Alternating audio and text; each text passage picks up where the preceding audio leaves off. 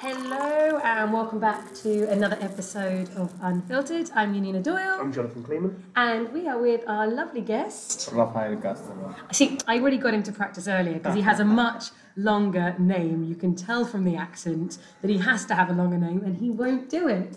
No, I want Actually, to be honest, I respect that. No, it's a longer name, but we're going to know him as Rafeal Castro. I'm actually not the bully at this trio. You're the one who always bullies people. I know, I'm sorry. You know what? I respect you, Rafeal, for not giving in to peer pressure. So, cheers, guys, just for a second. We'll crack on with the wine a little taste, but tell me, Rafeal, so we're in your home. Yes. We're in Paladar. When did the Paladar open? About a year and a half. No, a year and 8 months, I think, roughly. And it was only a few months and you were on TripAdvisor as London's best correct, restaurant, yes. right? I'm really excited and I've tasted your food many times and it's delicious. We tasted your food today. By the way, to all of our other previous guests, you all lose. We got fed. We got fed. The minute we turned got up. fed here. We've never been fed before. And very nicely, high protein, low carb food. Yeah, we appreciate that. Great. So Very pro-keto diet. And anyway, you are kind of head sommelier here. Where were you before Paladar? I was at Smithfield in Farringdon for 4 years, and before that I did sushi samba. Open sushi samba, yes. Oh, good. You open sushi samba. That's quite big drastic changes cuisine-wise then. It is very, very, very different cuisine as well. Sushi samba has been like Japanese, Brazilian, and Peruvian. It's meat, steaks. Coming from Ecuador, do you feel like this? Is this the favorite? The fact This dealing is my favorite. with only South. This is it. This is what I was aiming for all these years. And it's amazing. And finally, I mean, this is the only kind of super premium South. Well, it's not even South American. It's South American and Central Latino. This is It's a Latin America, yes, from Mexico to down Argentina all the way down. You know, combining all the flavors and cuisine for all these beautiful. Also, all the colours. One of the most colourful restaurants I think in London. Exactly. It's so cute in here. If anyone hasn't been, and also the art. You do art in here that correct, people can buy and then kind of change all the time, right? Yeah, we change it every 6 weeks. We change it for different artists. We've been doing this is the number 6 artist, I think. We've been having Colombians, Ecuadorians, Argentinians, and Chilean artists. Yeah, so this time around is the Ecuadorian one. Okay. So are you a little biased then? Is this is this the favorite artist? Well, it's one of them. Yes, it's one of them. You can take the boy out of Ecuador, but you can't take the Ecuador out of the boy. You can't. So our theme. So people are going to be very surprised. What's the wine theme today?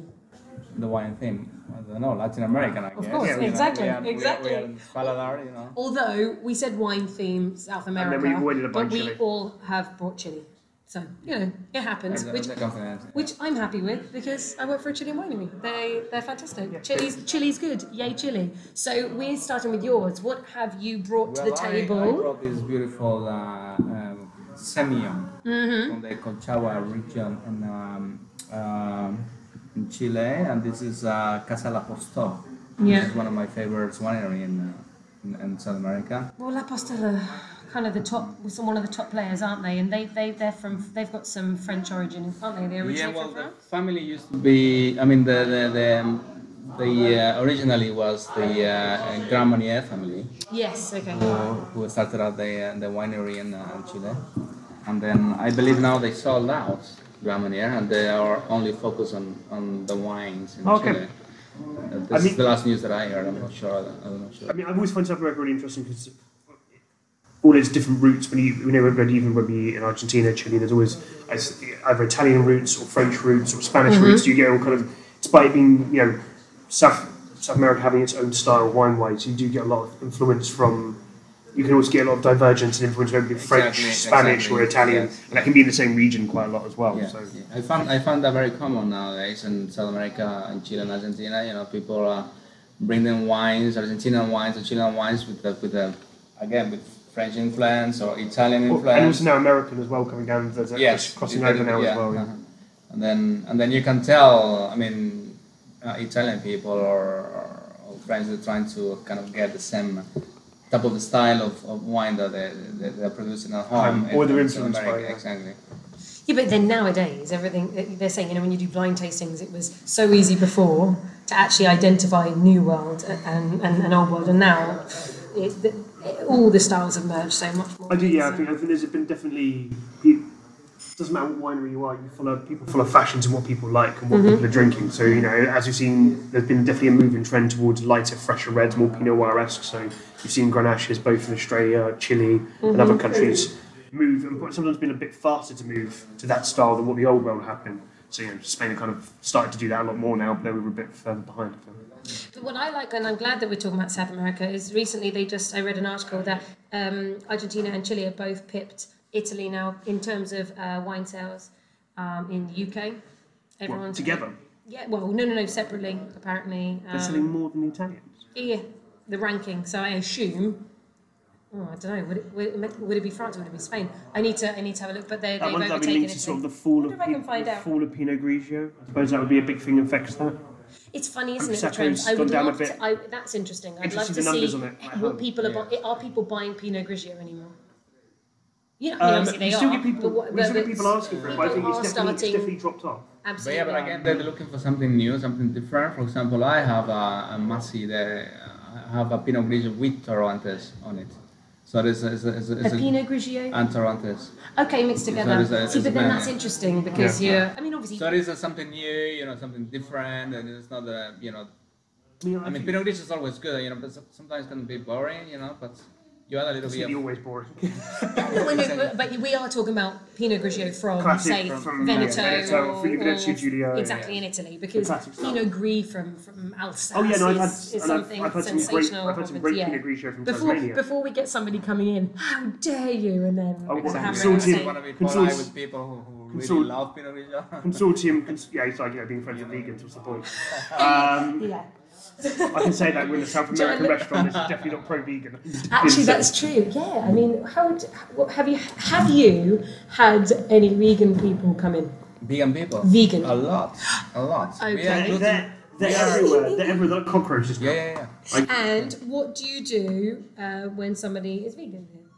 How? Well, we have the menu stating like vegan dishes. We got plenty of vegan dishes, and then we are. John, take it back. You know nothing. They have plenty we are gluten-free restaurant as well. We're 100% gluten-free restaurant. See, this is actually. I don't know how I feel about that. Why? What's wrong with it being gluten-free? Because I love carbs.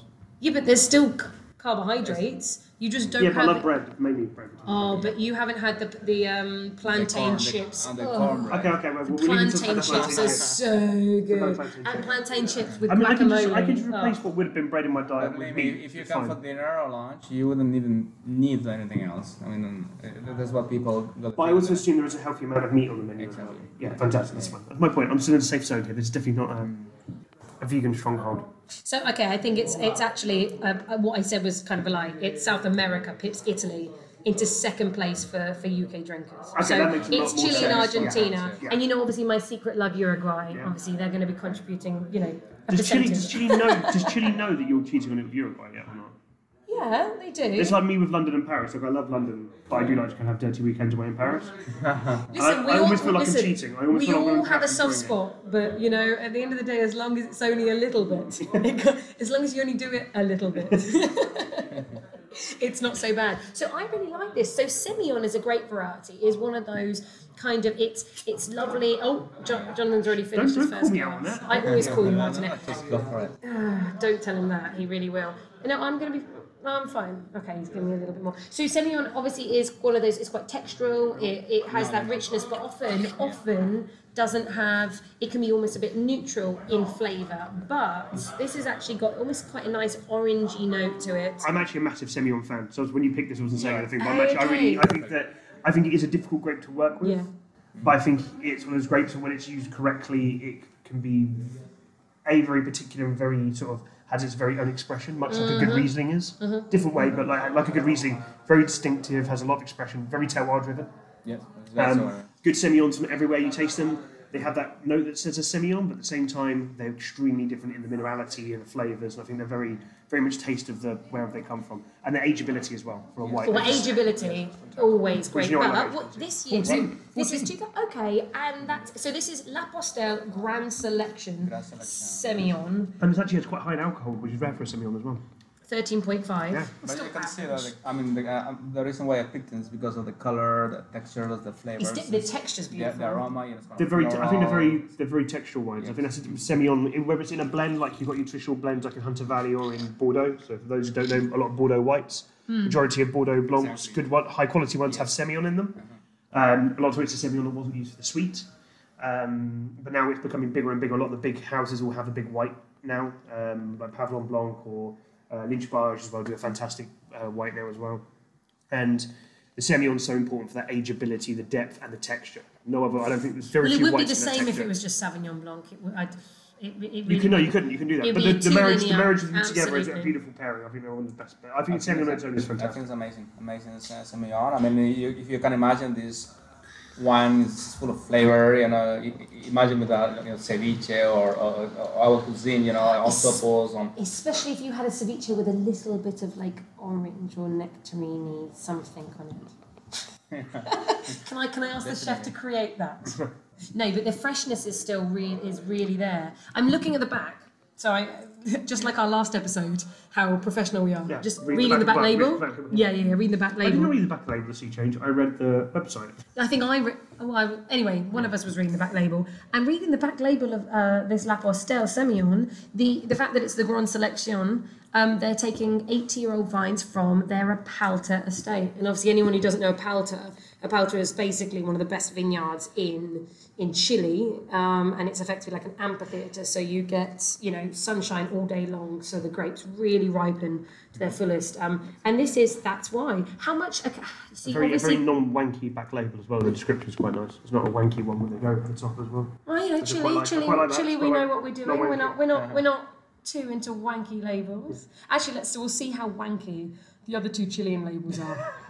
We did set the South American theme though, so obviously we happen to have Chile, but do you and you can be honest, do you lean towards Chilean wines a little bit more, or do you find that actually you have more of a special love for Argentina? No. I'm very natural. I mean, it's always been my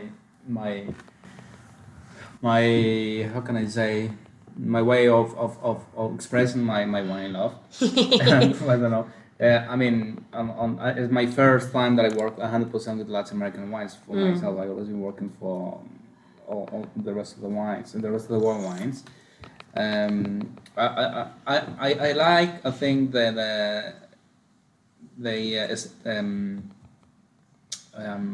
talent of every country. I think on wines. I don't particularly choose or prefer anything in any country. How do you? I'm interested, like from the side of building a wine list. How do you go about building a wine list when you're like, okay, so I can only use. So I've worked in restaurants where they've definitely had stronger leanings one way or the other, but there's the flexibility to still show bits from everywhere. Yeah. So whether it's a fun challenge, you can only use South America. Mm-hmm. So do you have to approach it like, okay, what do I need to fill the positions of where we have a Ronciere or this or a Chablis? You then have to do you think of it that way and try and find those sort of wines that can fill that position from South America? Or do you just find that you go for what are the wines from South America I love and you put that and you build a list up? No, a little bit of both. A little bit of both. For me, I play a lot with my knowledge for, as I said, French wines or Spanish wines and everything. I'm trying to find something similar on the South American style. Yeah. And then picked through them. If I don't have anything on the specific supply, I need to look for it.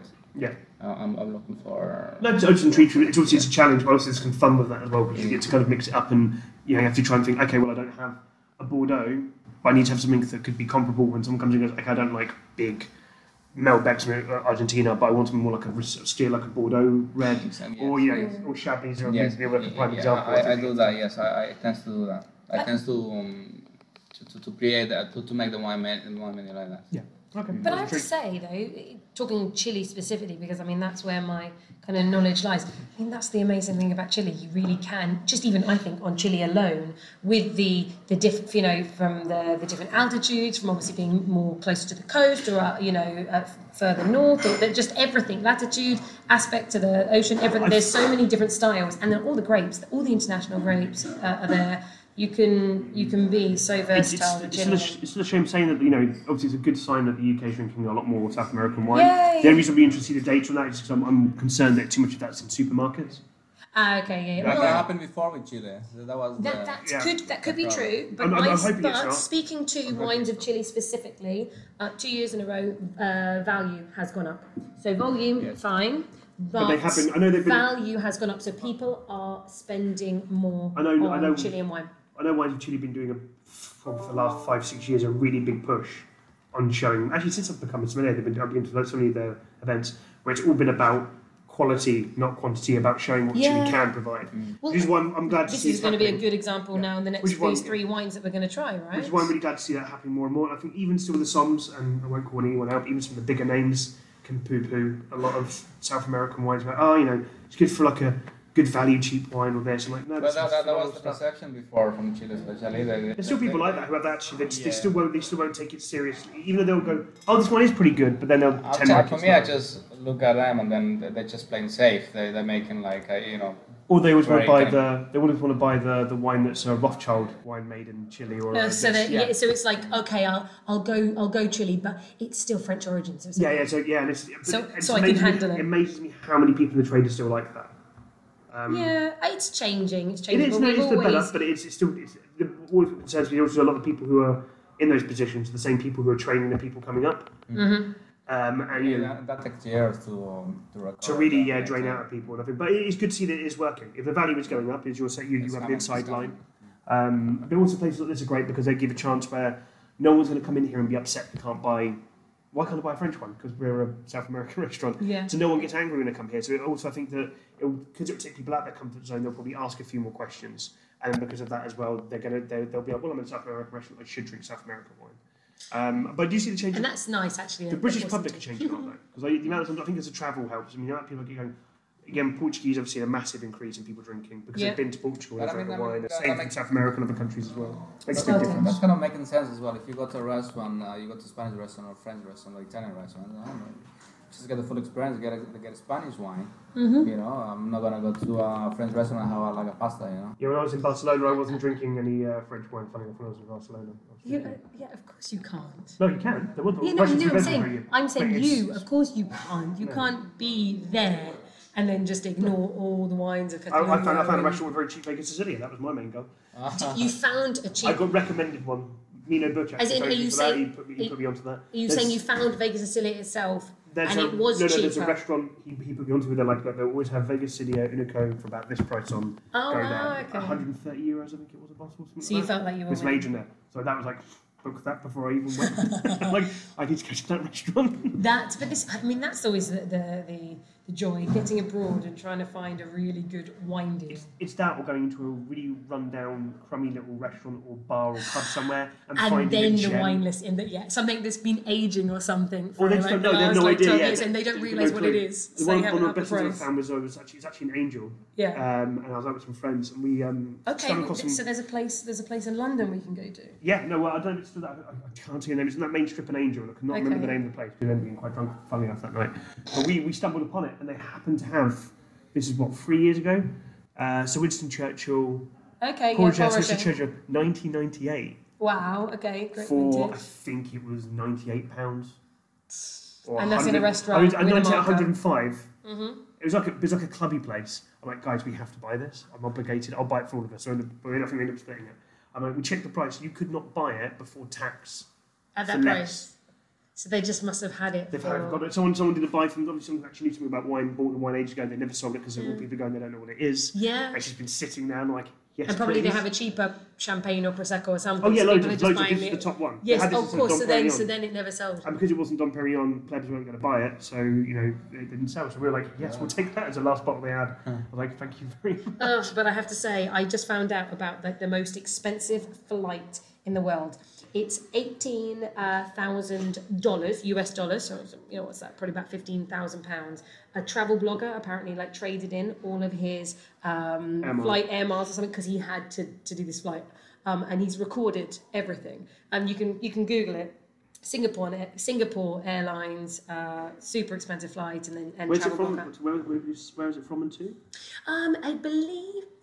Must be a big long flight. I think he went from America. He stopped in Germany, and then he went somewhere in Asia. So anyway, whatever. So it's almost doing like a tour, almost like a cruise. No, it was just that he stopped in Germany for a few hours. He got his massage, of course, that was included. I remember that was included in his 18,000. It's a happy ending for 18,000. Do you know what? I totally agree. For 18,000, you should. And if I would expect. For 18,000 I would expect, especially as a man, I would expect that. But I would also expect a jacuzzi. Well, if we want it, maybe a little.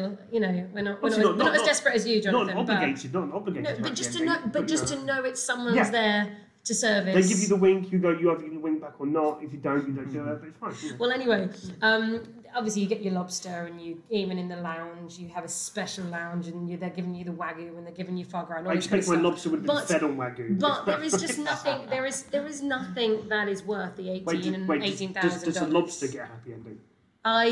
He didn't write about it, but guess what was their house champagne that they were very proud about? Dom Perignon. Yeah. I was just like, exactly. So I was like, at that point... They probably got it for free as well, because it's probably promotional. So for anybody listening, as you may have heard from this story, if you haven't gathered already, there are much better champagnes than Dom Perignon. If you're willing to spend the money on Dom Perignon, ignore Dom Perignon.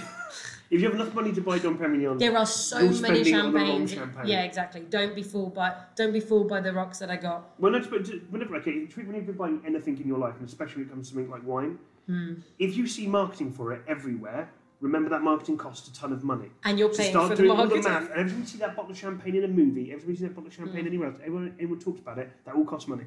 So that means when you pick up that bottle of champagne, especially bigger in champagne than anywhere else, when you pick up that bottle of champagne, how much of that bottle that you're about to drink, how much of that liquid you're about to drink is the cost of the liquid or the cost of the brand? So now, as Jonathan says, don't just enjoy wine anymore. Pick up that bottle and analyse it. Ask yourself, how much of my £10 am I really getting in juice? Okay, don't just take it off the shelf. Do your maths. Well, I think the other clue there, responsible. The other clue there should be, if it's a really expensive bottle of wine, it shouldn't be in every fucking supermarket. But there you go. Yeah, that's true. Now, this one, Lapostelle, we're just getting back, just bringing it back. Yeah, bring it back. Sorry, could you sell this in? So Paladar is not just a super sexy Latino restaurant. But you have a shop as well that people can come in. That's correct. It's an everything. Anything you want, have a chat with my friend Rafael. He'll sort you out. 50% off on the entire wine menu. You can pick from the bodega to take away a 50%.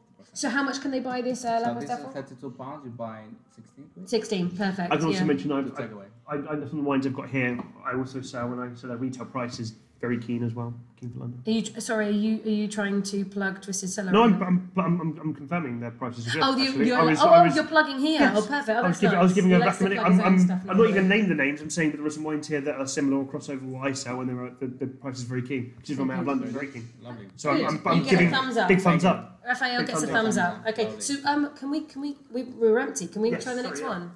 So, Jonathan, another white wine, and I'm so excited about this because of the story. But I'll shut up and let somebody else maybe. Jonathan, introduce the wine. It's your wine. I'm pouring talk and messing me up there, I'm sure. Well, I'll tell everyone now it's a Pais Salvaje, which Salvaje means wild. Yeah, so this is a Pais Blanc, though. So this is a white Pais. So normally Pais is a great originated from Spain. It was taken out to Chile. For a long time, labels were being mislabeled, wines being mislabeled as Merlot and Cab, and actually had a lot of Pais in them. I mean, it's actually been like the workhorse of Chile wine for a long time and was overlooked.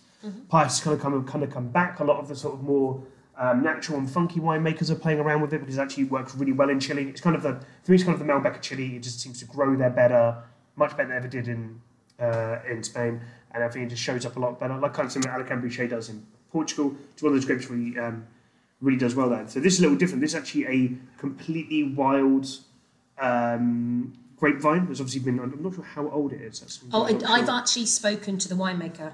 Okay, so this we all have a bit knowledge. No, and the answer is he doesn't know. Okay. So basically, these specific Salvaje vines, many of them, and we'll put a picture up of this wine, there's a ladder on the label, is simply because they actually have certain vines growing out of trees, which is insane. Exactly. So there are some in the traditional method, which is in the soil, in this wine, but a lot of it is in trees, and it's so wild.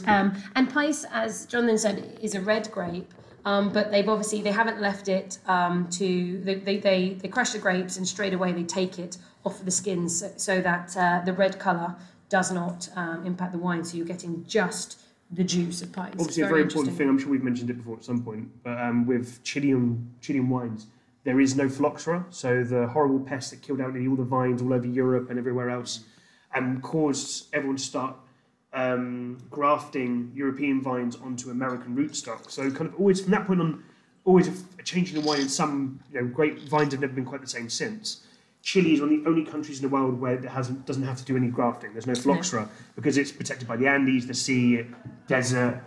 Basically, it's surrounded by a lot. It's an island that just happens to be attached to Argentina and Peru, basically. It's just, it's a difficult paradise to get to. So it's, phylloxera never got there. So when you talk about wild vines, these probably could be some of the wildest vines in the world in the sense of they're actually original. There are the original roots. Well, they're still, I think, no one's actually put the certification out there and stuff, but people are talking a lot in Chile that there are 400-year-old Pais vines. Certainly my winery is using 150-year-old vines. There's loads of people claiming 200 and 250, but they're old. And it's something. This is the original grape variety that came to Chile. So not only is that exciting, but this is white. So I'm excited. And this is, have you just started stocking this here? And it's very limited bottle amounts. Literally last Friday. So guys, come quick because we're going to drink it all. One of the times I'm most happy that I wasn't prepared with the wine for the day, because I ended up getting something actually would have been better. No, exactly. So it's a nice surprise. This is very small production as well. Yeah, it's tiny. Oh, there's hardly any I had a little bit of this when I was at Social Eating House. I think one of the first ones that came over, I did a lunch with the winemaker, and then I bought some meat and everything. I took 2 cases, and then I was like, "Cool, right, guys, we need some more." They're like, "No, that was it." I'm like, if I'd known, I'd have bought a lot more. It's super fresh, super clean, lots of minerality. It's not a fruity style wine. It's not a pappy wine. This is kind of a serious wine, you could say. It's very linear, very precise. It's also quite fleshy for me. It's very sharp. It's very lively.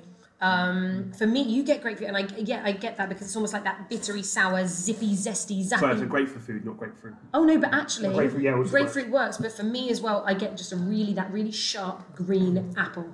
It's just this really clean, quite precise. Really, it's not funky, but it's almost so intense. It reminds me of it's going towards that kind of that purity and that cleanness of when you get the really good natural wines. It reminds me a lot of it leans me more into that side of really good Gruner. Okay, it's because it's got maybe like a white peppery. Maybe I think as well because it's so clean and precise and sharp. It feels whether it's more the acidity or whether it is the flavour. It feels like there is like a peppery, spicy note. So maybe some white pepper that maybe is why you're thinking. Maybe just that kind of, also the acidity and the it's not like as harsh or as intense with high pH as Riesling, but it's got a good freshness to it as well. Very fresh. It's very delicious. Nice. Very clean, very lean. So this is from Maule. So Maule and Atata down in the south of Chile are starting to get so much more attention now. It's one of the sort of rising stars now, I'd say, definitely. Well, it's the Creole varieties. So the original kind of Spanish varieties that have kind of come over, got really old. They're super established in the ground, dry farm, or orange trees, but dry farms, they almost don't need a lot of work because they're so old. And now people are actually, instead of just ignoring them, really making some fantastic... Well, the grapevine's been there for longer than you and your father have been there. You ought to give it some respect, right? It's also probably going to be very hard to make for it not to do well. But the reason that Pais was never... Pais is a great variety. This is what the winemakers that I've spoken to say.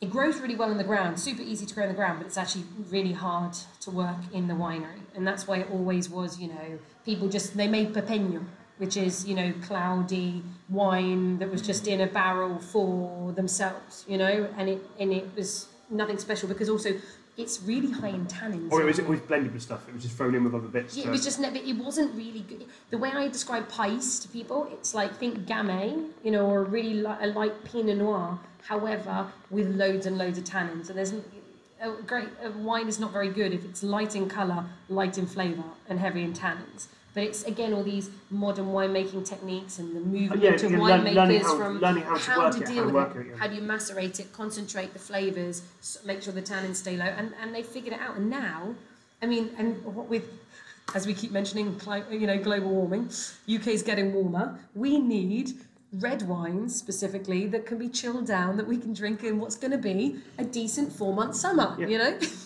So Pais you say on the one terribly rainy day we've had so far. Oh my God! Today has depressed me more than anything in the world. I find it really when people a lot of people like this are affected by the weather. I am affected. It doesn't bother me at all. Does it affect you as well? It was me. That's why when I came here, it was like.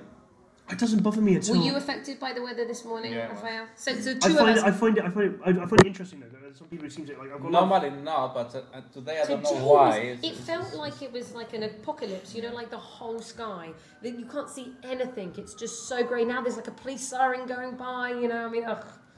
Bad stuff is happening today. This is the day for bad stuff. It doesn't affect me that way. I find it interesting. I know some people are affected so badly by it, but it's interesting. A lot of people though, normally tend to be like.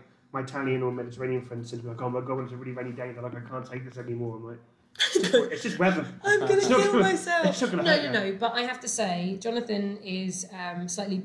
His comments are unfair today because basically he bought a dog. Did he buy it or did he just take it? Did he buy a dog? I don't know. Anyway, I'm just saying in case I'm giving wrong. But anyway, Jonathan has accommodated a dog. He now owns the dog. He's responsible for the life of... I was going to say a feline friend. What do we call a doggy friend? Canine friend, thank you. I don't know, I don't have dogs. A canine friend. So now he says, I did go to school, and I haven't been to school for many years, and I drink wine. So, he has a canine friend, and now he says that the weather doesn't matter. He loves. He says having a dog. This is so cute. Having a dog is pure happiness. No, it's unconditional love. I think that we may have softened, this dog may have softened Jonathan's heart. There may not be any more moaning and bitching and slagging Except off. I've already slagged off Don Perignon in this conversation. Well, actually, just to bring up, and sorry, we should be coming back to you, Rafael, but you haven't had your rant about, I can't believe I'm doing this, you can have 1 minute, Jamie Oliver. Oh, we'll do it at the end. No, I'll have another drink and prepare for that. Are you sure? Yeah, but I'll do it. I'll have that. I'll have that. Joyous moment at the end. Because I know that you're itching to probably say that. But it won't be as bad now that you're happy that you own a dog. It doesn't affect how much I hate that tossum.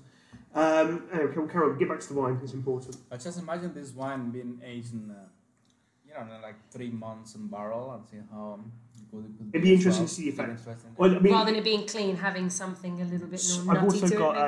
I've got Semillon from Dirty and Rowdy, at the shop at the moment, which I really love, and they do 50% in concrete egg and 50% with a little bit of skin.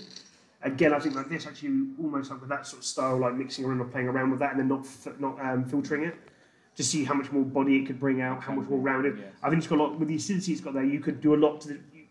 I wouldn't want to play with the wine too much, but allow as much of the flavour to stay in there. Yes. You get it with really bold, you want rounded. To preserve all the flavour, But I think you can have a lot more flavour in it. Obviously, with the skins, you've got to be careful of the colour. But I love this wine. I mean, this one, I really like the Lapostelle. I thought it was really, really interesting. But now moving on to the Pais Salvaje. What is the retail? This has got to be more expensive. What's the retail price for this?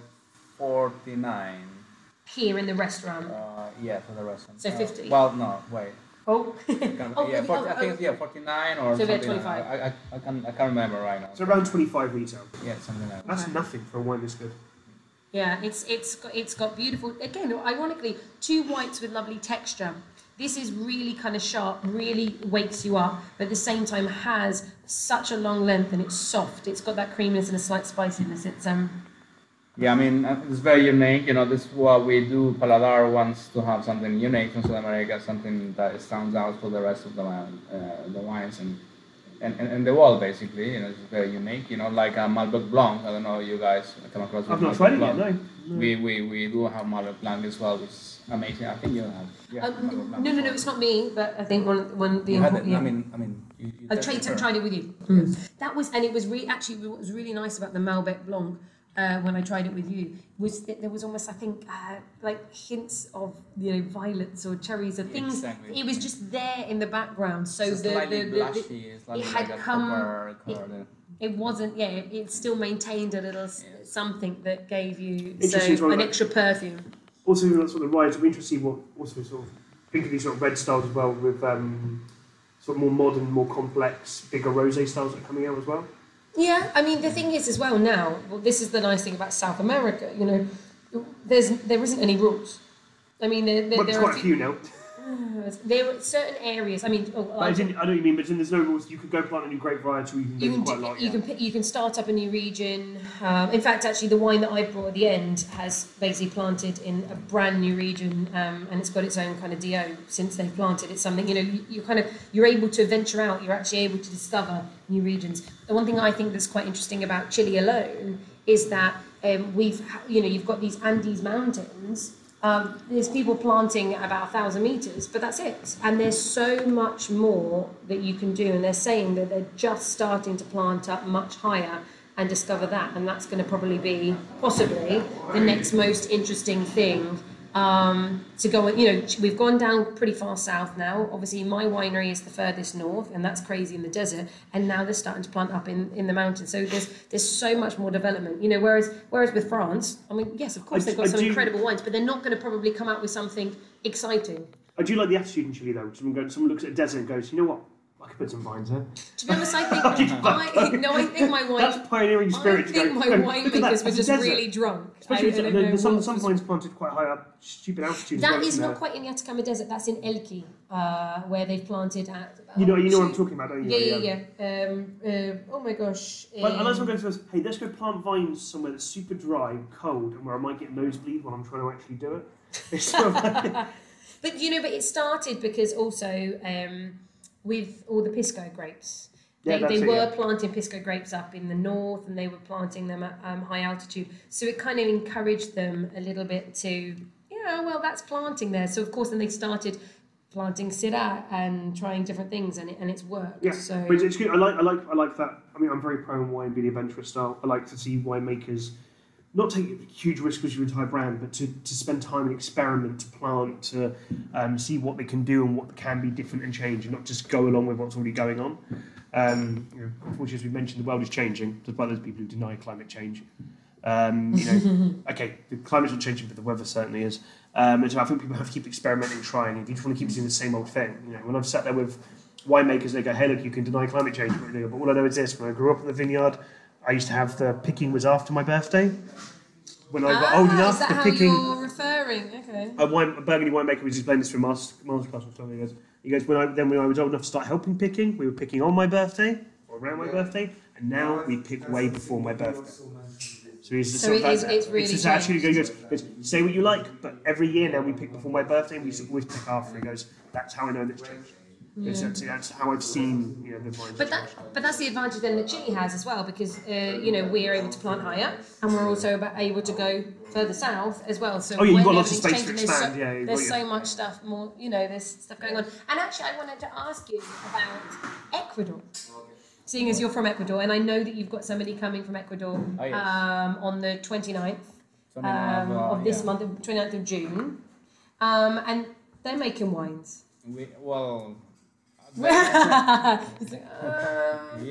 Finally, wines from Ecuador are here.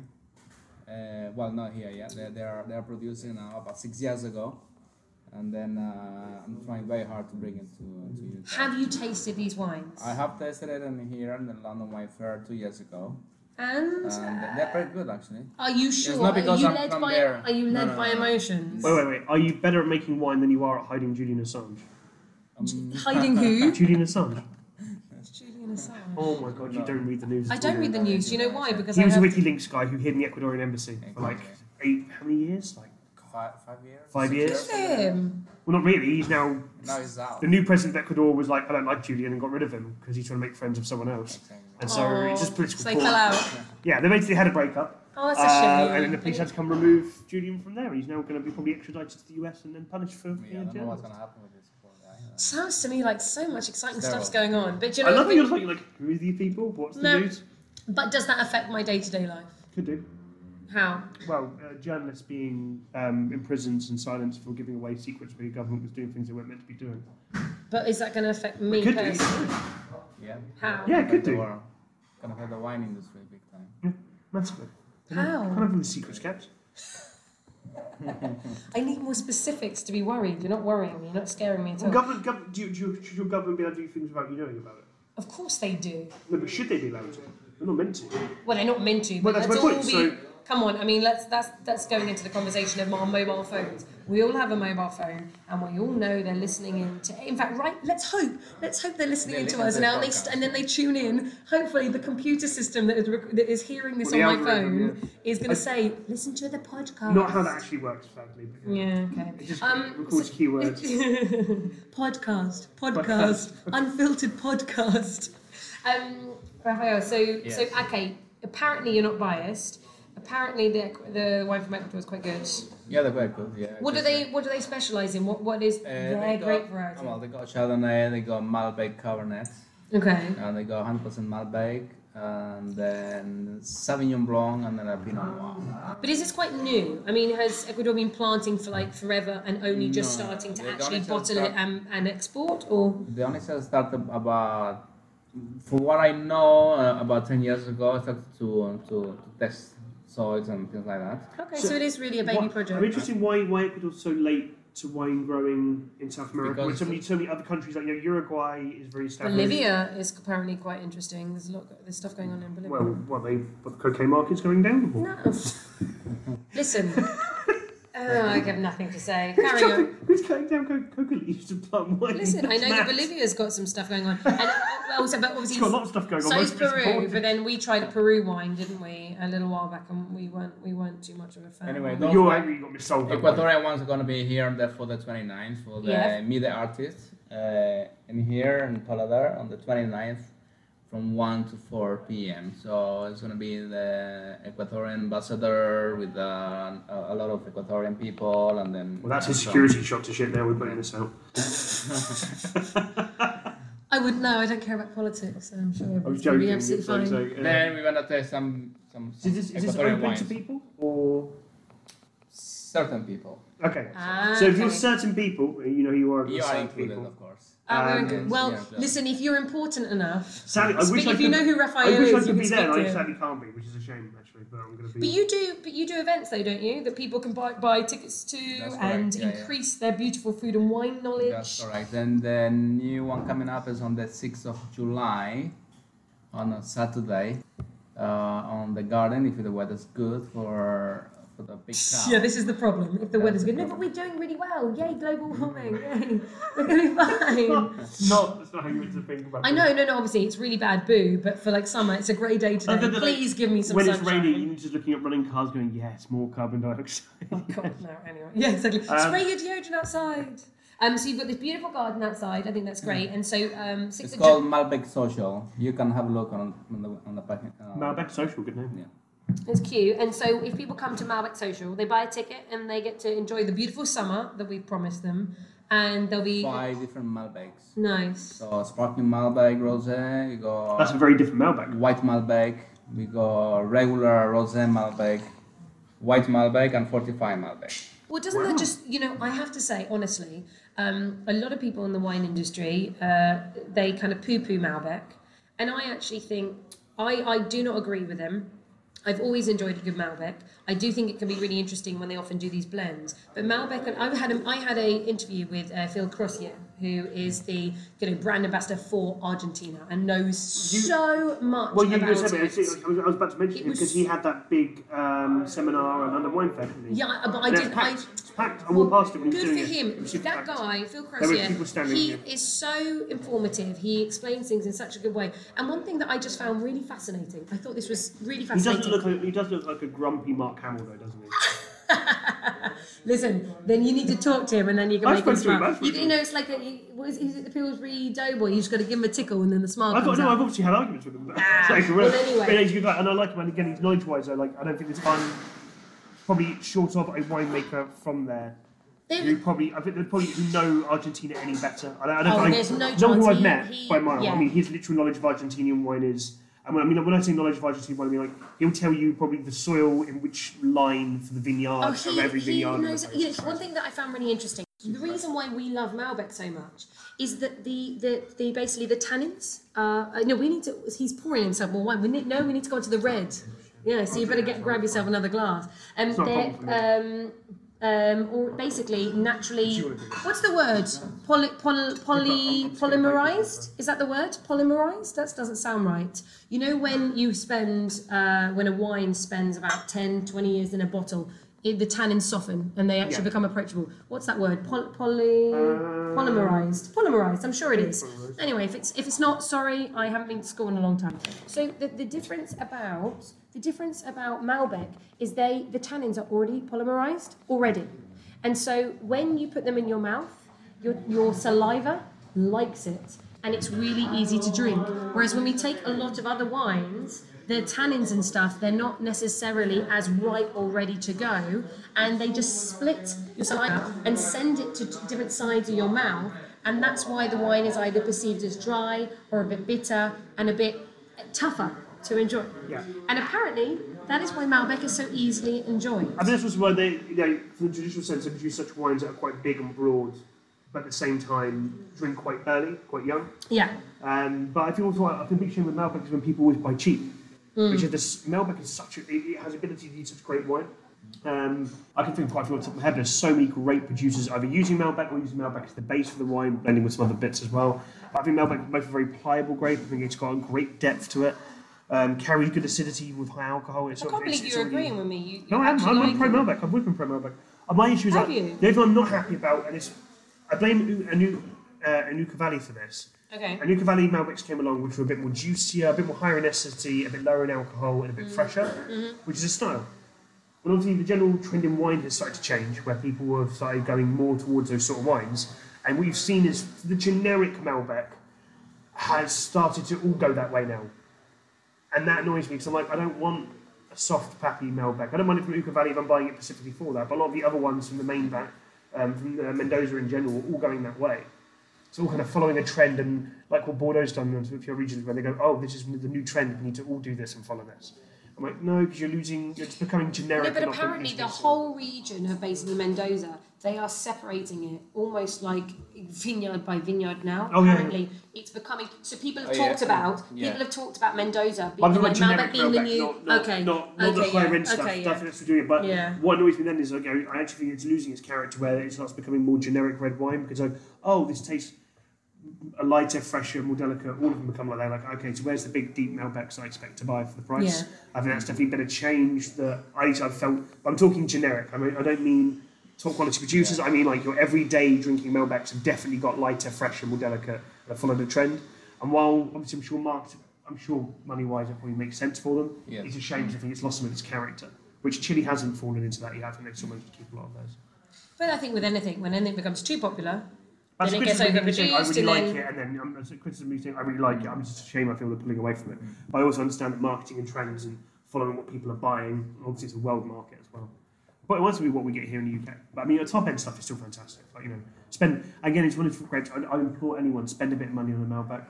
You spend a little bit more, like double what you'd normally spend. I mean, for home, like I would spend £20 on a bottle of Malbec. It's going to blow you away compared to spending £10 and getting a general one. £20 you buy a very good bottle of Malbec. You're buying and I don't mean like a super good bottle. I mean you're buying a super good bottle of wine, I'd say.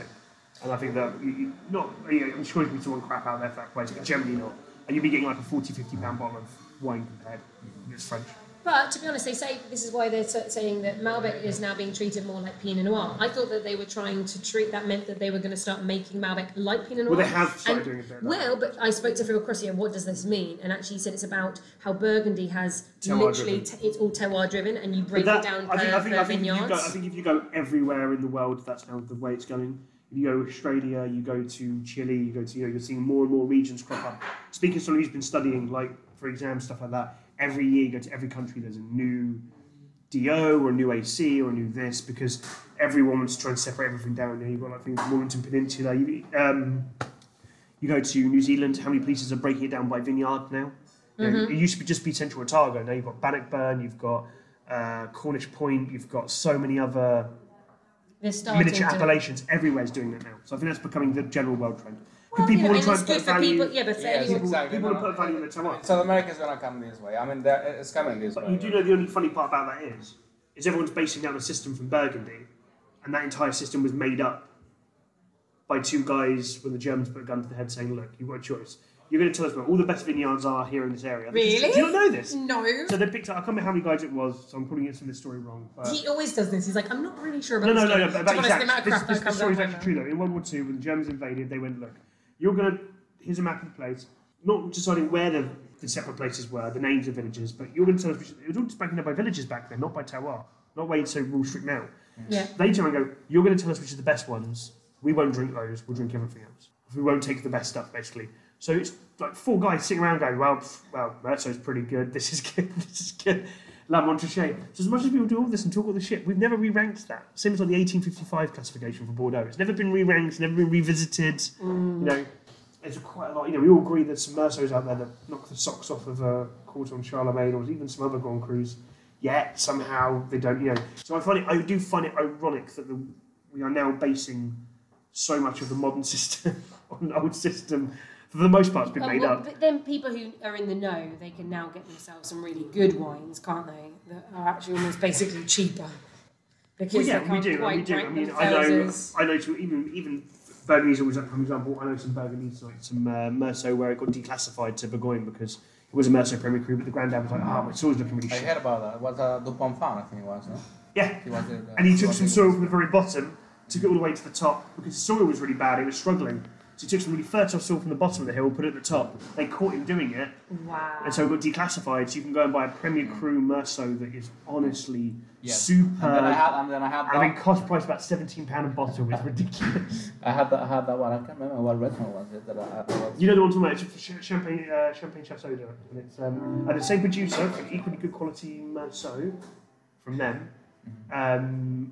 Equally good quality Merceau Premier Cru from the same producer cost you £25-30 cost price, but you can buy this other one for about 17-18 quid. It's ridiculous. So to finish off, guys, I've got this. I brought along the Solares by Le Ronciere. Where's the Tesco's? Tesco's. This is not in. It's the heaviest bottle, right? It is so super heavy. This is not in the UK right now. They don't have any distribution. I'm sure they're looking for it. But I got my hands on it, and I'm really pleased. I met the winemaker, and she left me a bottle. So if you're listening, thank you very much. What was it? Retails. If you look online, it retails. They're saying around £56 a bottle. So this is not cheap.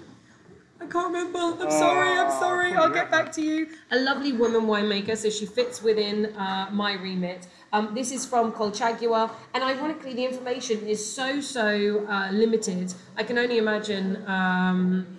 This is their icon. This is the icon of all the wines they do, and this is a red blend. So I know that I think it's Cabernet Sauvignon, Carmenet, and Syrah. Again, even on their own website, they're not putting that information. I can't find it. No, so it's not very clear. So lovely winemaker, if you're listening, can you please deal with that? Bottle number 223. There's not many of this, and I have to say, so this is actually 2012. No, it's not. It is. It's 2012. That's okay. So exactly. That's why she gave it to me. So it's 2012. I know that they put it in oak for finest grain French oak for 18 months. It's a big, heavy, chocolatey number, isn't it? It's really powerful. Very big. We decanted it. We decanted it an hour ago, and definitely there's a lot more time we could spend in a decanter. I've tasted a lot of their wines at different price points. And I think that they make some fantastic wines at all different prices. They did, and I'm looking this up now because I don't want to get it wrong.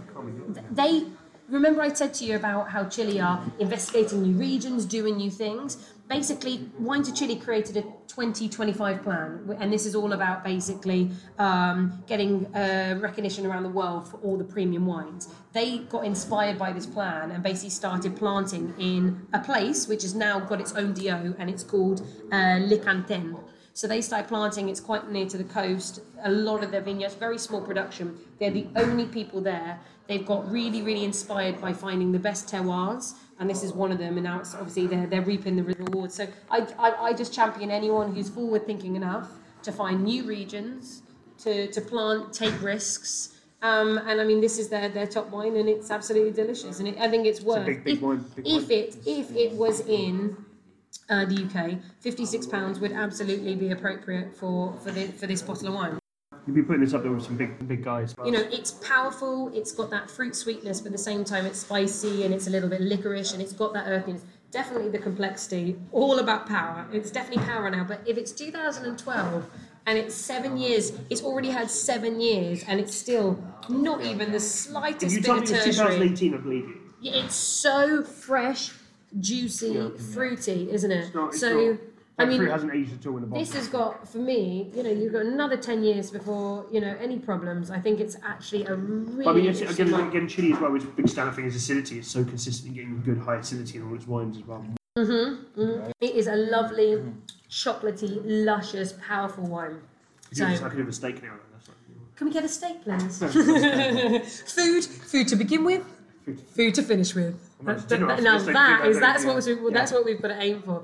Thank you so much for talking to us today and talking about South America. Any predictions for the South American market to finish off with?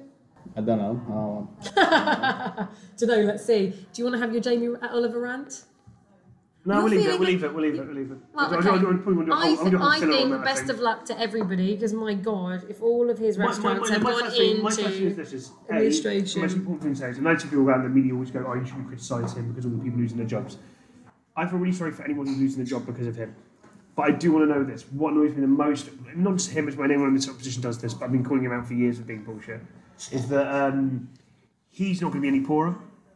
He's not going to lose any money because most of it isn't his shareholding anymore. He sold most of that off. He's still going to be sitting there on millions of pounds, still pushing out all his cookbooks with a 16-man writing team. Idiots will still buy them. So those members of you, the public, who buy his fucking cookbooks, who buy his bullshit products, you're part of the fucking problem. He gets angry. I really fucking hate Jamie Oliver. Okay, good. But there we go. Rant over. Yeah, so sorry for the people losing their jobs, but he's a dick. And he can't manage restaurants, as we've now learned considerably. The good news is, where some restaurants disappear, other restaurants are here to fill that void. Exactly. Now, and we're in one of those beautiful places we don't do pasta, do we? But there's a bloody we're gonna check those people. empanada. If you want to start eating real food, we can delicious empanadas, plantain crisps with. I'm coming back to the plantain crisps. Tuna tartar. Oh God, yes. And what's the one that I loved the last time? It was like a pork. It was pork. And there was some crispy bits in it, and it was almost a bit sweet. Pork belly. Could have been pork belly. How did you do it?